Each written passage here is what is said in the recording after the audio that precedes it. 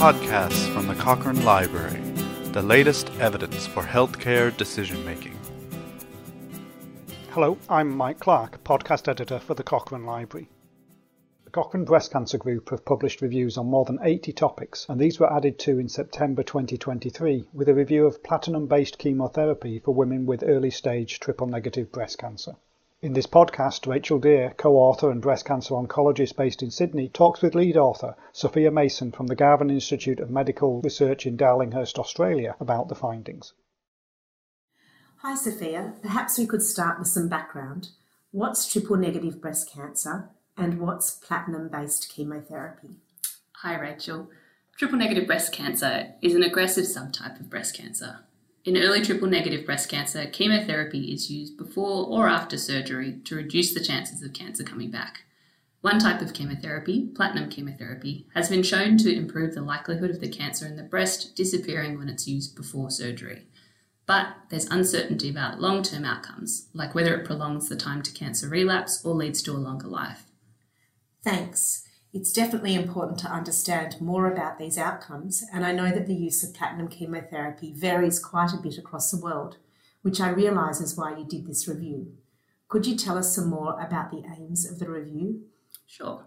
To state it formally, our main question was, does platinum-based chemotherapy used before or after surgery in people with early triple-negative breast cancer lead to longer disease-free survival and overall survival?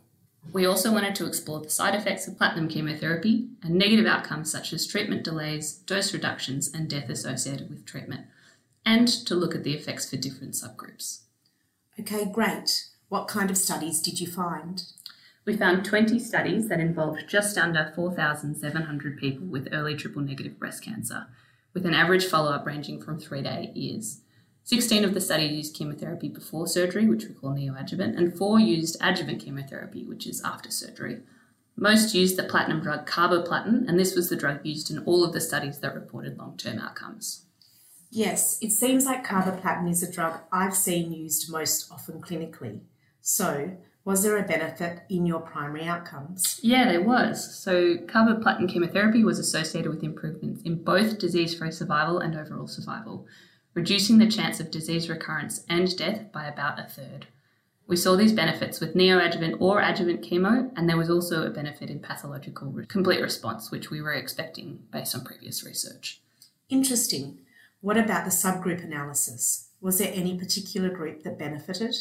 No, we didn't find that any particular group, like people with the high-risk breast cancer gene BRCA or people who had the cancer spread to the lymph nodes, had more benefit from platinum chemotherapy.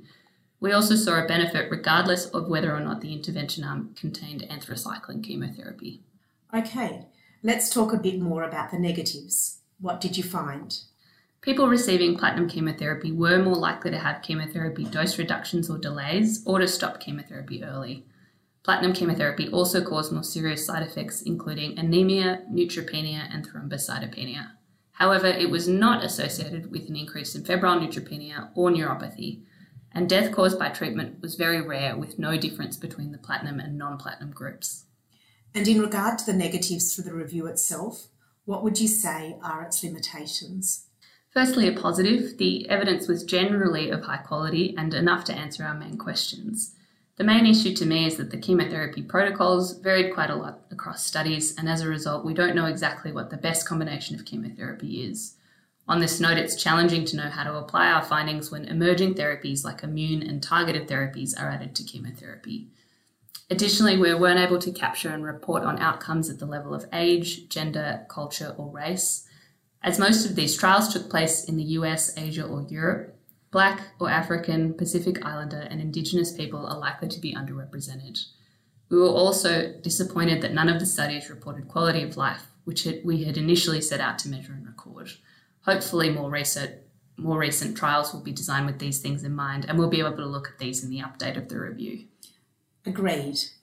Okay, so for now, would it be fair to say that the take-home message from the review is that carboplatin chemotherapy improves both overall and disease-free survival for people with early triple-negative breast cancer, but at the cost of more hematological toxicity, treatment delays, and dose reductions? That's exactly right. Great. Thanks very much for talking to me about the review. And finally, where can people find it? Thanks, Rachel. The review's published on cochranelibrary.com. If you search for platinum-based chemotherapy for early breast cancer, it will come up.